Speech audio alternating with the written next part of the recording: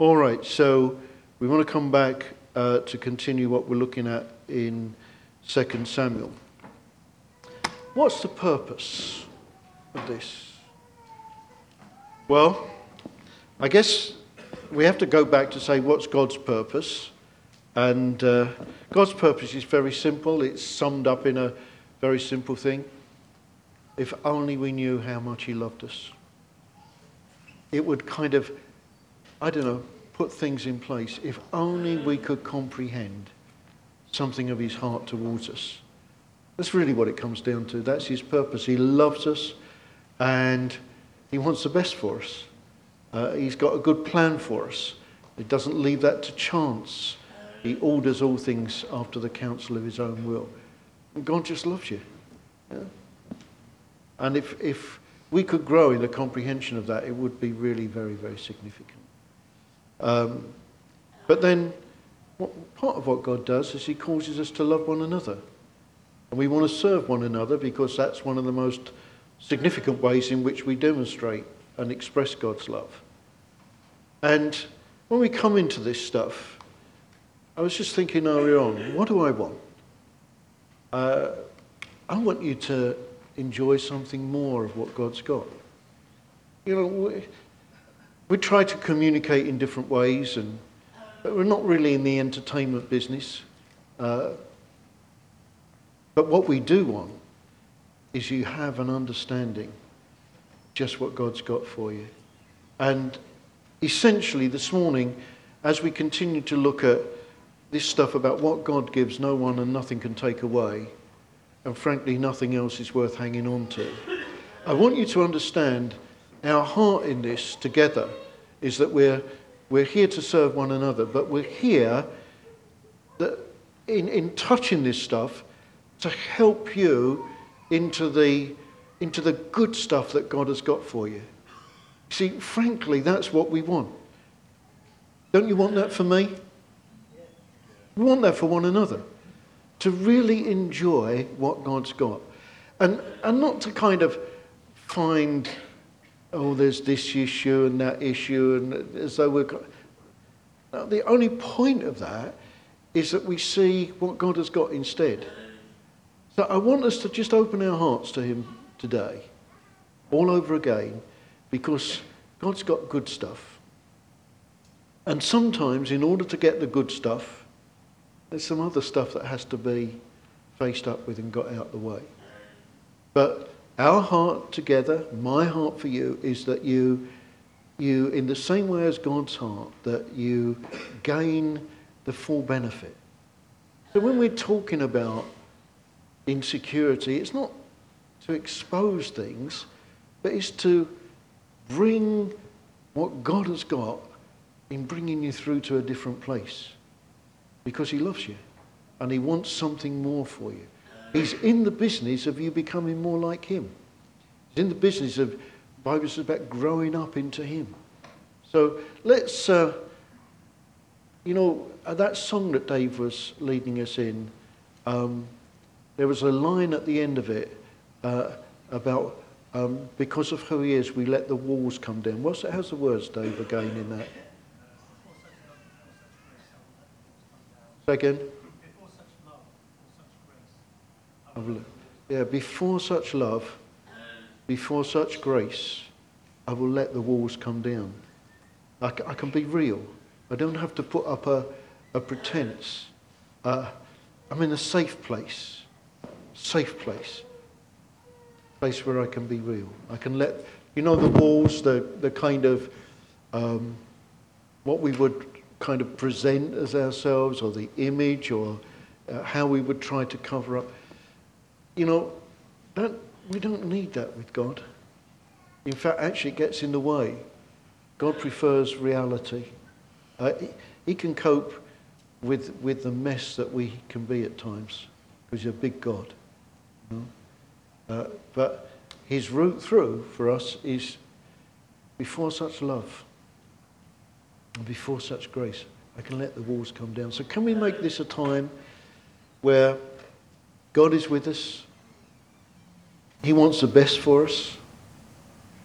This stuff is basically to help us in that. But there's a place where only we can choose if we're going to be real and let God, the Holy Spirit, have his way amongst us. But it's a safe place. You agree with that, maybe? Yeah? Okay, let's pray. Lord, we thank you for this safe place. We thank you for your heart. We thank you that you're not interested in just downloading some information, but you're here for our change, for our development. And that's why, Lord, we recognise you've released your mighty power, and we thank you for that. We ask you, Lord, to help us now to avail ourselves of this good stuff in the name which is above every name. Oh, how we long to see that development, how we long to see you moving into that place that God has got for you, moving up and moving forward. And if we long for that, how much more does God long for that? Yeah. You need to help me. That person sitting next to you needs a little reminder that God loves them and likes them. Could you try and do that for me? So here's the truth. Here's the truth. Did I say God will love you and like you when you've changed in this or developed in that or stopped doing that? I didn't. And if I had have done that, I would have been telling you something that wasn't true. Because it's where you are now. It's this place now. And because he loves you and likes you, he wants you to enjoy all the good things that he's got for you. All right, well, we did a summary 2 Sundays ago now on the where we're up to. But we kind of just did a summary because there was a lot of stuff there. Some of you may well have taken to read it. 2 Samuel 13 to 17, really. Awful story. Terrible stuff, murder, rape, deception, lying, double dealing. And yet, if you remember what we said was we're looking at this because we believe that's what God would have us to look at it, but we're looking for what God is saying. And he uses his word, and don't ask me why, because I'm not God, but he uses his word as a way of communicating with us. It's a very sound and reliable way. So that's what God's chosen. So we come to his word, and we need to do this always. Not so much that we just learn everything. It's a good idea to read it, but so we say, Lord, what are you saying? So we hear God's word, God's message. And as we sought God about this, we found that this issue of being secure in what he's given us and that nothing can take it away, as against trying to hang on to things which really, or take hold of things which he hasn't given us, became very important and very significant. So, in a sense, we could say we're talking about being secure, trusting him, or being insecure, trying to look after things ourselves. And we understand that in that place of rest and peace and trust in God, that God can produce good out of even what is bad. And that's a place of trust and release in him. We also understand that God's protection doesn't mean that we sort of sail through life with our head in the clouds as though we're floating several feet off the ground. No, we still face life. We still face pain, but as we respond according to what God has empowered us to, we can actually see him bring good even out of that. And many of you would be able to say how in some of the most difficult or unpleasant experiences you met with God in a way that you didn't in more positive ones. And that's a strange thing. But it's very, very real. Certainly I would say that for myself.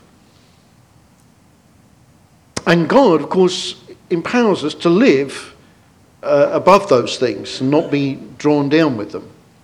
That's why he talks about being seated together with him in heavenly places. He's provided a particular place for us.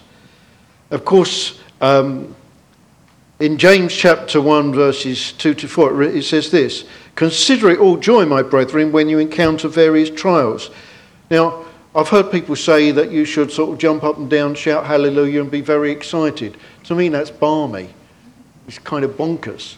No, there's the joy we're talking about there is not happy, happy day.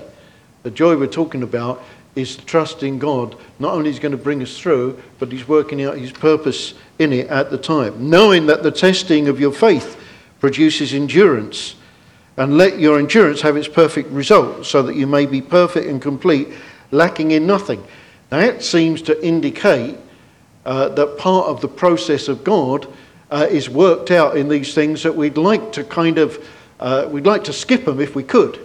But skipping them would not actually enable us still to benefit of the process. Of course, the alternative is that while we're complaining about the setbacks and disappointments and it's all bad and it's all, there's another side. And actually almost discover or draw on a strength that comes from reaction. Anger. I mean, in a more severe form, bitterness. You ever met anybody that their strength is in a bitterness? I mean, it's an horrendous thing to come up against.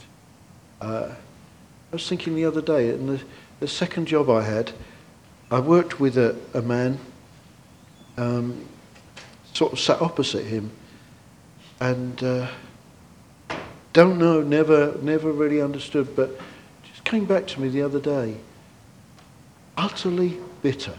Anything that came out of him was negative, was bitter. Now I don't know what his background was or anything like that, and I thought, dreadful. And his strength for life was in what he'd developed. He'd basically taken hold of something, and he was gaining a strength from that.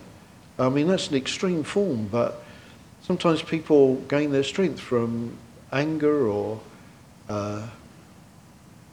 kind of that sense of injustice, or you have to make sure that what we're doing is something that God gives us and we're not devising strength from that. I'm always pushed around by life. In essence, it's complaining against God. I can do a better job protecting me than God can. And what's more, I don't think much of God's people. Always got a focus, or somebody's let them down or something like that.